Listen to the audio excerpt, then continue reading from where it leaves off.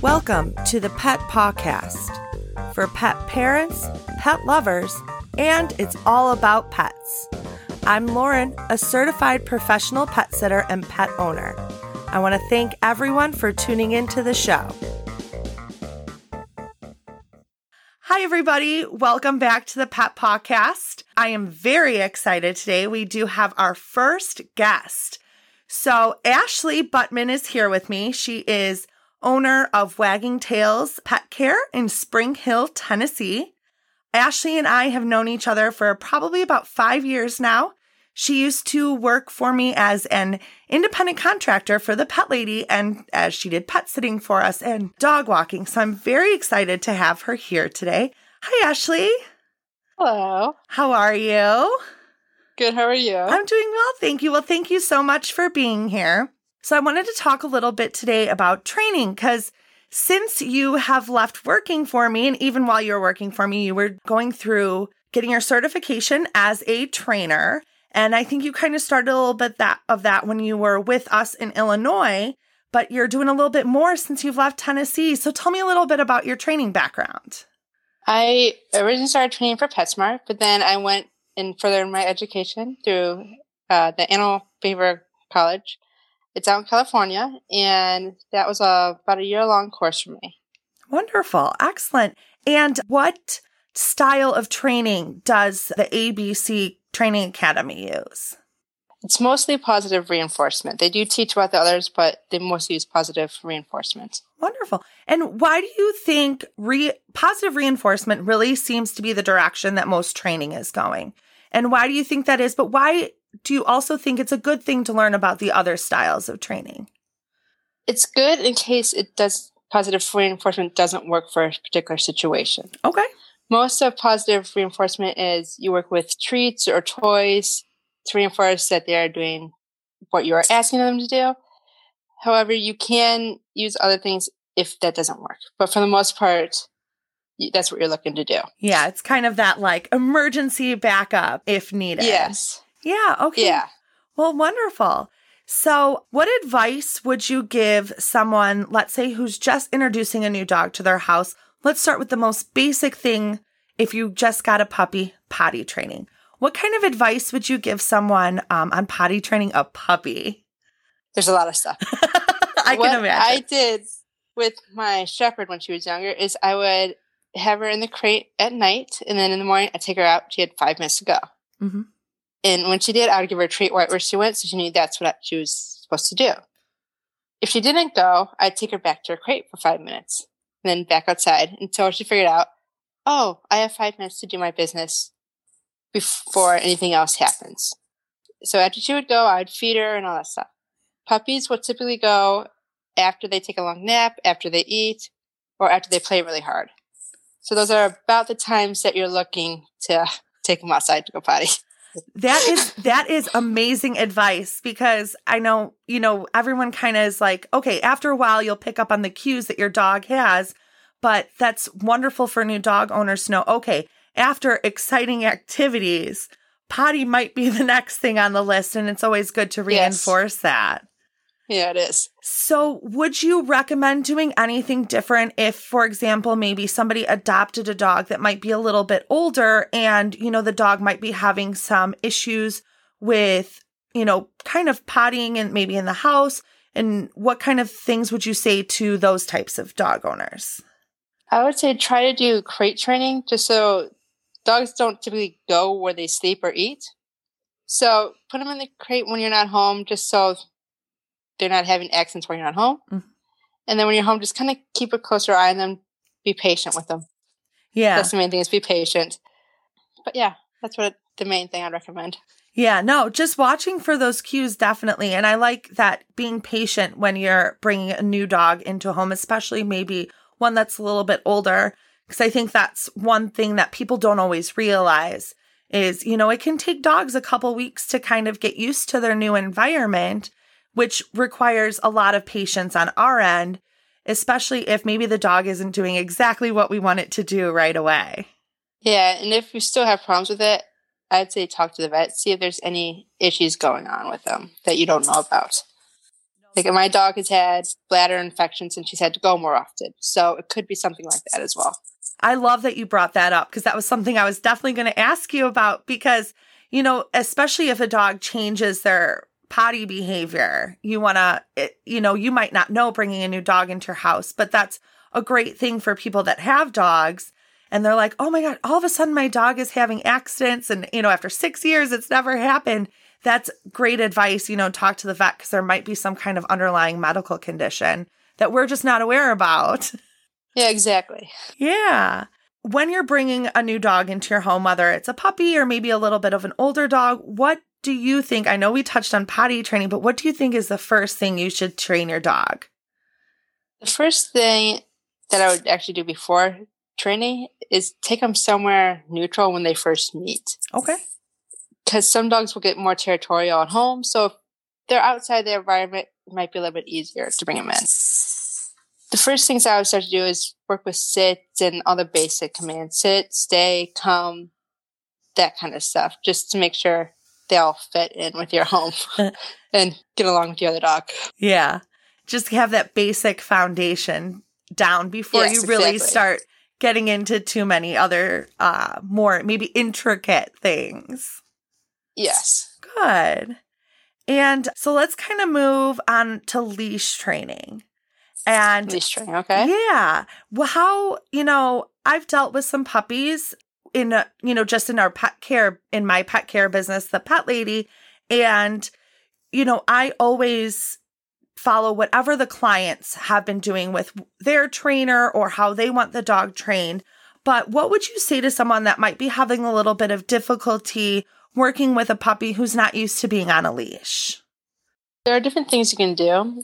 If the dog likes peanut butter, I'd say get a wooden spoon, put some peanut butter on it and freeze it, and then put a little bit more on. And then every few steps, swing it down, let them lick it. Oh, I love just to kind of get them to move forward. There's another thing you can do. I call it the crazy owner game, where as soon as the dog starts to pull, you stop, call their name, and go the other direction. Okay. And change speeds, change direction, and eventually they're going to start looking at you like, okay, what are we doing? And then once they start doing that, then you start walking nicely. And then if they start it again, you just go back and forth again. And you keep that up until they figure out, oh, you want me to walk with you. Okay. So that's one thing that I'd recommend. No, I absolutely love that. I love the wooden spoon idea, because that most people naturally have peanut butter in their house and most dogs are motivated by peanut butter. So I think that's a wonderful little tip that I didn't even think of. Another thing I would say is don't use retractable leashes right off the bat. Because with that, they can't tell if they're pulling or not. Because there's always tension on it. So start with like a 4 or 6 foot leash and then switch over to retractables later. Okay. That's a great point. Because I'm a pretty big advocate of not doing too much walks on retractable leashes and really trying to stick with, like a straight leash. You just have a little bit more control over the dogs. I mean, when you worked for me, we had quite a few clients that, retractables were the only leash that they provided. And, we still honor those requests, especially with some of the clients that you worked with. Because, when I took over, for those of you listening, and I'm sure you've heard me talk about it a little bit before, I took over the pet lady from my aunt who had the business for, we're going to be 30 next year. And so 25 years before I came in. And, and some of those clients, they're so used to us just using their leashes. I didn't want to put too much change on them all at once. How do you, in your business, do you try to steer your clients towards using straight leashes, or how do you handle that?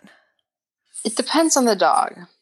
Like if I can tell the dog is a big puller, I'll say, oh, I can bring my own leash and I'll bring the leash that I'm comfortable with. That's usually not retractable. Mm-hmm. But if it's an easy dog that you're not going to have any pulling with, then I typically don't mind a retractable as long as I bring them in closer to this before we get to the streets. But for the most part, I'm like you. I like regular leashes, not the retractables. Yeah. And actually, I know you were talking a little bit about dogs that were pulling, really having a better control over the straight leash. And I just want to digress for a moment. And you actually taught me this when you were working for me with one particular client who brought on a second dog in their home that was a little bit more rambunctious. And the first time I cared for them, I was like, oh my gosh, this dog is pulling so much. And they only had retractable leashes for the dogs. They both had harnesses. And you said, hey, use a straight leash. You'll have better control, or even like a bungee leash, I think you recommended, where it's a straight leash, but it has a little bit of slack. And yes. I remember bringing that to the clients the next time I went, and it was like night and day with the dog. Because they figure out, I had this much room that I can work with. And one of the bungee leashes I have actually can go around your waist. And I use that one because that's like your center of gravity, so it's harder for them to pull you down. Yeah. And with the bungee, you can kind of see right when they're about to hit the end of it. And you can kind of brace yourself so you don't fall or get dragged down the street by a large dog. Yeah, that. Yeah, absolutely. Well, since we're talking a little bit about leashes and dogs pulling, so let's say somebody brings a dog into their home and they have a straight leash and their dog is pulling and they're not using a harness and just the collar. What kind of things would you recommend with a harness over a collar, or just changing your approach? There are different things you can try. I've used like the Easy Walk harness where there's a loop in the front, which helps with pulling. I've also used, there's different names for it, but one is the halty, and it looks like a halter for a horse that goes over the nose. Yeah. It's not a muzzle. They can open their mouth. It just takes the dog time to get used to it. That's another option. One thing I've done with a dog that I was walking and they didn't have a harness for, and he was pulling, I actually took the leash and wrapped it around his middle and went between his body and the leash. So whenever he would pull, it would tighten just a little bit, and then it'll loosen back up when he stopped. Yeah. So it kind of taught him, I don't like you pulling. I think and he ended up walking a lot better after that. I think that was another tip at some point that you gave me, and it actually might have been for the same client I was previously talking about. But we'll touch base on that a little bit later. Maybe, yeah. So when you're bringing a new dog into your home, we talked a little bit about this, about how long would you really let a dog acclimate until, do you want to start training right when they come in, or do you want to give the dog time to acclimate before you really start to hone in on some of those skills? It depends on how old the dog is. If it's a little bit older, I would be giving them more time just to kind of figure out where things are and how it's going on. But if it's a younger dog and they're just coming into a new situation, certain things you kind of need to teach right away, like not to chew the couch or an electric cord or something like that. So I would start teaching him that first day. Okay. Again, it depends on the dog. Yeah. Some dogs are more open to, okay, I'll learn. Others are like, no, I'm going to take my time and figure out what's going on. So again, patience is a big part of training because they're like little kids. No, I've heard that. I don't have any like kids, but I have heard that a patience with a puppy is very similar to patience dealing with a child. So yes, I can only imagine. I've had someone in one of my classes when I worked at PetSmart say, "Can you teach my kid?" And I'm like, no, I don't do that. I only do dogs. I guess you could use some of the same skills with kids using positive reinforcement. It's funny because some of the stuff, my mom was a teacher, and she's like, "Oh yeah, I used to do that with kids. That's how I used to teach them for certain things with kids." I'm like, okay. I think it's more similar than we realize right now at this point in our lives. Yeah, it is. I agree. But yeah. Well, wonderful. So I know you touched a little bit about this so in regards to adding a second dog into your home, I know you mentioned, having the dogs meet on neutral ground. Is there any other tips that you would give someone, about bringing a second dog into their home when they already have one that maybe is a little bit older? And yeah, one thing I've done with my dog, I've had people bring dogs into our house where they're just passing through. Like a friend of mom's brought her dog who wasn't the most friendliest with other dogs. One thing that helped is I took them both for a walk and got them both doing the same thing. Mm-hmm.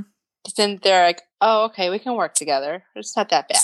They're on even playing field. They're an even playing field. So I took them for a walk or have them work next to each other, have them do sit, that kind of thing. So they kind of get used to, oh, okay, we can do this. It's, kind of forms a bond between the two of them of, oh, we have to work for this too.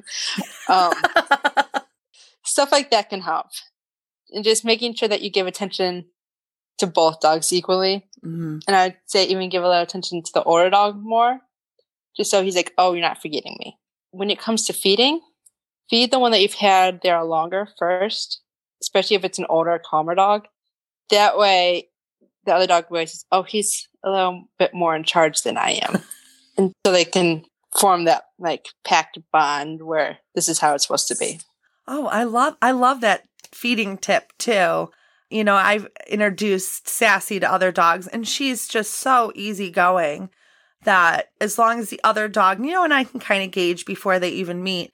But that is the one thing that anytime there was another dog at our home, if it was feeding time and Sassy's bowl did not touch the ground first, the look I would get and then the verbal response I would get from her of the loud barking of like, hello, you forgot about your number one. Yeah. Yeah, I think that's a good tip to kind of keep the peace between the dogs as they're being introduced to each other. Yeah, because the other dog has to learn, oh, I can learn from the one that's already been here by what I'm supposed to do. It just helps to start with manners a little bit. Wonderful. I know we talked about a few very specific training things, but why in general do you believe that training is so important? I think it's important because it helps you enjoy life with your dog better. I love that answer. Because there can be little things that you don't want to you get used to. I'm like, oh, they just did this again. It's, not a big deal. But if they're trained not to do it, then you're like, oh, yay, I can enjoy my dog more. Yeah, that's wonderful. Giving you and your dog the best way to live together. Exactly. I love that. Because there's things that Gracie has picked up from the way I live. Gracie's my dog, by the way, that you don't think about until you're like, oh, that was convenient that she would do this and not have to worry about it. Gracie is anxious when I'm not home. So when no one's home, she has to go into her crate because otherwise she'll have accidents around the house, that kind of thing. When she knows we're getting ready, she'll automatically go up to her crate. It's so sad when she does it, but she's very good at the guilt trip. I've met Gracie. Her eyes are fantastic at the guilt trip. And her ears go back and her head goes down. It's great. So she'll give you this look like, oh, I don't want to do this, but she'll go ahead and do it. I won't have to fight her with it. Yeah. Or if I have to give her a bath, she gets in the tub and I can have her sit while I'm giving her a bath. It's just what she's trying to do. And she's gotten to the point where I can actually ask her to lay down and she'll lay down in the tub that's full of water. If you want your dog to do that, just have them sit in the tub and slowly start adding water and keep asking for the sit until they realize, oh, this is normal. First of all, that is an amazing tip because I love that you threw that out there because I think this is something that a lot of dog owners struggle with. I can tell you for sure my sister struggled with it with her dog. And even, Sassy is all of 18 pounds and she is a struggle to get in the tub. But she has taken a very nice liking to the groomer that we use. She gets very excited to go to the groomer. She really loves the lady that grooms her. So she's very good. Yeah. Which is better for me because Sassy and I were not on the same page when it came to bath time. But she pulls right towards the door to head to the back with the groomer. And I'm like, okay, I guess I'm chopped liver. Well, I'll see you later. Yeah, with Gracie, because I knew she was going to be big, I started training her in the tub when there was no water in it. Mm-hmm. And I slowly, eventually started adding water. And because she's a 100-pound dog, there's no way I would be able to get into the tub if she didn't want to go in the tub. Yeah. But she'll step in and then I can do whatever I need to. So. Well, I think that is a wonderful tip for dog owners if you start them right away with that tub and get them used to it a little bit at a time, it can save you a lot of headache, especially, not so much for normal grooming, but, if your dog was out in the backyard, decides to roll around in mud where you might not be. Skunked. Or skunked. Yes. Skunked. That's absolute. You try to keep it out of your mind. Yes. You don't want that to stay at the forefront because when it happens, you want it to go away. But yeah, oh my goodness, getting skunked, getting muddy, having a dog that's nice and calm, getting in the tub, that's got to help immensely. Yeah, and I have a creek in the backyard. That's not always the cleanest water, and it gets kind of muddy in there. And she likes to go get her ball from the creek. So, yeah. Oh, I can only imagine. So, in terms of training, I know that you started with PetSmart and you did group training, correct? Yes, I did. Yeah. So, if someone was just getting a dog, whether they're a puppy or maybe a little bit older, and they were saying, okay, I need to see a trainer, work with a trainer, would you recommend going that route where it's maybe more of a group training setting or more of a one-on-one? That's harder to answer. Okay. For some things, group is great because the dog's there, gets to interact with other dogs. They may have a little playtime when the class is done, but it can be harder for the dog to focus and they don't get as much one-on-one time. Mm-hmm. So if you're having problems with teaching your dog sit or to leave it, like not to touch a treat or something, you need more help, you might not always get it in a group setting. Okay. But it is good to socialize them. Yeah. But for home training, they can focus in on pretty much whatever you need to focus in on. So if it is they can't, having trouble with sit or having trouble just with leave it, you can spend more time on it until they get it, but you couldn't do that in a group. Gotcha. So it depends on what the situation is. And if you do it at home, it's more about the stuff that is actually inside the house. And the dog gets used to, I need to listen here. Interesting. When you do it at group, I always said that you had to do it everywhere. So you had to do it at home, you had to do it outside, you have to do it like that because they don't always generalize. So this sit means sit everywhere. For them, it could be sit means sit here at the store. Gotcha. Or in this arena area. It can go both ways. Okay. Would you recommend someone maybe bringing in a puppy to possibly, doing a group class, but then doing further work with an individual trainer?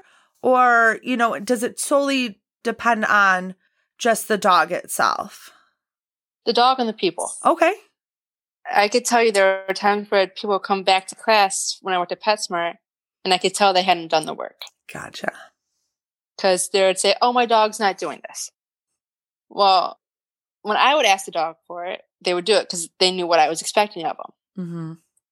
But when the owners weren't putting in the work, I could see that the dog's not learning as much. If you're doing it at home, it's easier to be, we can do this here. Yeah. Sometimes, it's sometimes about training the owner on how to deal with situations. Is that kind of correct in that regards? One thing I say is my job is not training the dog, it's training the owner. Okay.